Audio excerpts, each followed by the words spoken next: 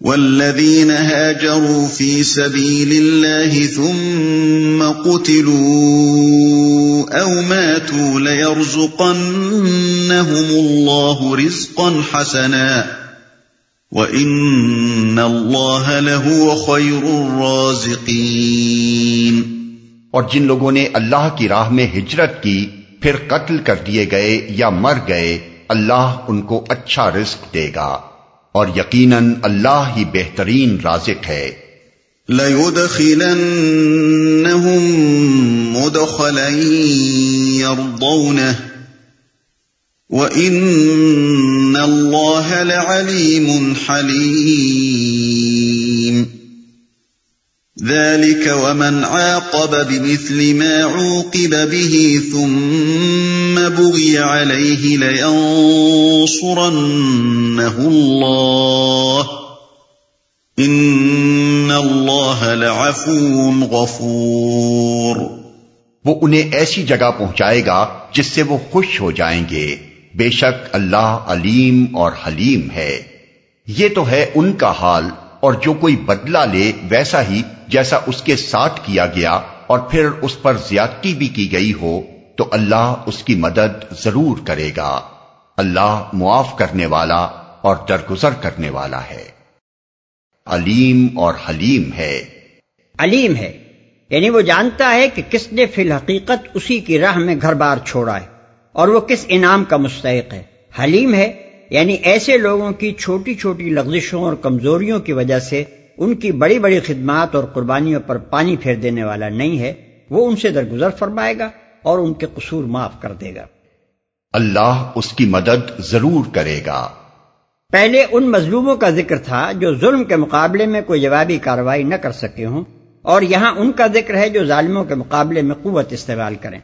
امام شافعی رحمۃ اللہ علیہ نے اس آیت سے یہ استدلال کیا ہے کہ قصاص اسی شکل میں لیا جائے گا جس شکل میں ظلم کیا گیا ہو۔ مثلا کسی شخص نے اگر آدمی کو ڈبو کر مارا ہے تو اسے بھی ڈبو کر مارا جائے گا، اور کسی نے جلا کر مارا ہے تو اسے بھی جلا کر مارا جائے گا۔ لیکن حنفیہ اس بات کے قائل ہیں کہ قاتل نے قتل خواہ کسی طریقے سے کیا ہو، اس سے قصاص ایک ہی معروف طریقے پر لیا جائے گا، اور درگزر کرنے والا ہے۔ اس آیت کے دو مطلب ہو سکتے ہیں اور غالباً دونوں ہی مراد ہیں۔ ایک یہ کہ ظلم کے مقابلے میں جو کشت و خون کیا جائے وہ اللہ کے ہاں معاف ہے، اگرچہ کشت و خون بجائے خود اچھی چیز نہیں ہے۔ دوسرے یہ کہ اللہ جس کے تم بندے ہو عفو درگزر کرنے والا ہے، اس لیے تم کو بھی جہاں تک بھی تمہارے بس میں ہو عفو درگزر سے کام لینا چاہیے۔ اہل ایمان کے اخلاق کا زیور یہی ہے کہ وہ حلیم، عالی ظرف اور متحمل ہوں۔ بدلہ لینے کا حق انہیں ضرور حاصل ہے، مگر بالکل منتقمانہ ذہنیت اپنے اوپر طاری کر لینا ان کے لیے موضوع نہیں ہے۔ ذلك بأن الله يولج الليل في النهار ويولج النهار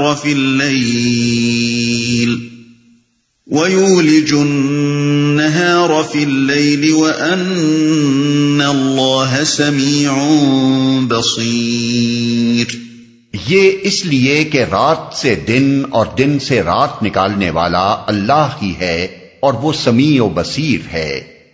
یہ اس لیے اس پیراگراف کا تعلق اوپر کے پورے پیراگراف سے ہے، نہ کہ صرف قریب کے آخری فقرے سے، یعنی کفر و ظلم کی روش اختیار کرنے والوں پر عذاب نازل کرنا، مومن و صالح بندوں کو انعام دینا، مظلوم اہل حق کی داد رسی کرنا، اور طاقت سے ظلم کا مقابلہ کرنے والے اہل حق کی نصرت فرمانا، یہ سب کس وجہ سے ہے؟ اس لیے کہ اللہ کی صفات یہ اور یہ ہیں۔ اللہ ہی ہے یعنی تمام نظام کائنات پر وہی حاکم ہے، اور گردش لیل و نہار اسی کے قبضہ قدرت میں ہے۔ اس ظاہری معنی کے ساتھ اس فقرے میں ایک لطیف اشارہ اس طرف بھی ہے کہ جو خدا رات کی تاریکی میں سے دن کی روشنی نکال لاتا ہے اور چمکتے ہوئے دن پر رات کی ظلمت طاری کر دیتا ہے، وہی خدا اس پر بھی قادر ہے کہ آج جن کے اقتدار کا سورج نصف النہار پر ہے، ان کے زوال و غروب کا منظر بھی دنیا کو جلدی ہی دکھا دے، اور کفر و جہالت کی جو تاریکی اس وقت حق و صداقت کی فجر کا راستہ روک رہی ہے، وہ دیکھتے ہی دیکھتے اس کے حکم سے چھٹ جائے اور وہ دن نکل آئے جس میں راستی اور علم و معرفت کے نور سے دنیا روشن ہو جائے۔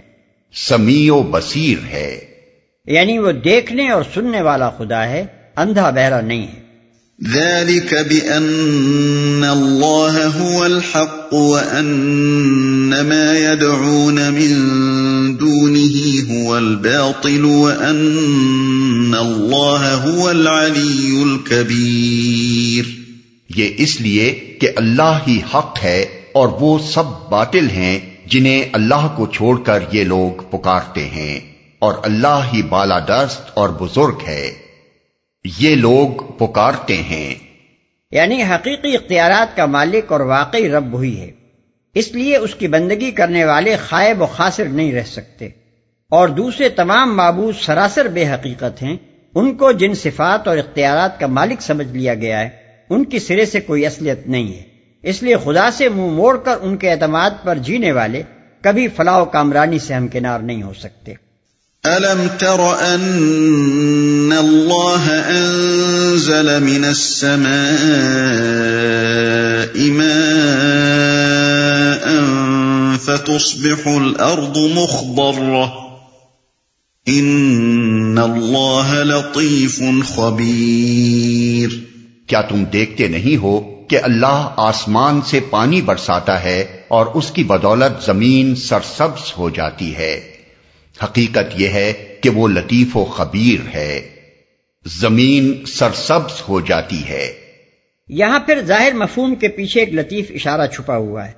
ظاہر مفہوم تو محض اللہ کی قدرت کا بیان ہے، مگر لطیف اشارہ اس میں یہ ہے کہ جس طرح خدا کی برسائی ہوئی بارش کا ایک چھینٹا پڑتے ہی تم دیکھتے ہو کہ سوکھی پڑی ہوئی زمین یکایک لہلہا اٹھتی ہے، اسی طرح یہ وحی کا باران رحمت جو آج ہو رہا ہے عنقریب تم کو یہ منظر دکھانے والا ہے کہ یہی عرب کا بنجر ریگستان علم اور اخلاق اور تہذیب صالح کا وہ گلزار بن جائے گا جو چشم فلک نے کبھی نہ دیکھا تھا. وہ لطیف و خبیر ہے. لطیف ہے یعنی غیر محسوس طریقوں سے اپنے ارادے پورے کرنے والا ہے. اس کی تدبیریں ایسی ہوتی ہیں کہ لوگ ان کے آغاز میں کبھی ان کے انجام کا تصور تک نہیں کر سکتے. لاکھوں بچے دنیا میں پیدا ہوتے ہیں، کون جان سکتا ہے کہ ان میں سے کون ابراہیم ہے جو 3/4 دنیا کا روحانی پیشوا ہوگا، اور کون چنگیز ہے جو ایشیا اور یورپ کو تہوبالا کر ڈالے گا.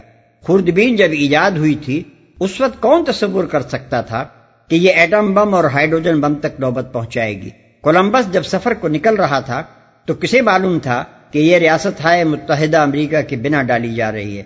غرض خدا کے منصوبے ایسے ایسے دقیق اور ناقابل ادراک طریقوں سے پورے ہوتے ہیں کہ جب تک وہ تکمیل کو نہ پہنچ جائے کسی کو پتہ نہیں چلتا کہ یہ کس چیز کے لیے کام ہو رہا ہے.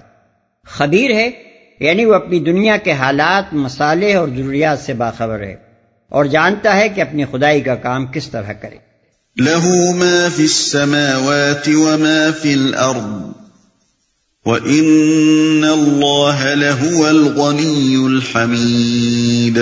اسی کا ہے جو کچھ آسمانوں میں ہے اور جو کچھ زمین میں ہے، بے شک وہی غنی و حمید ہے.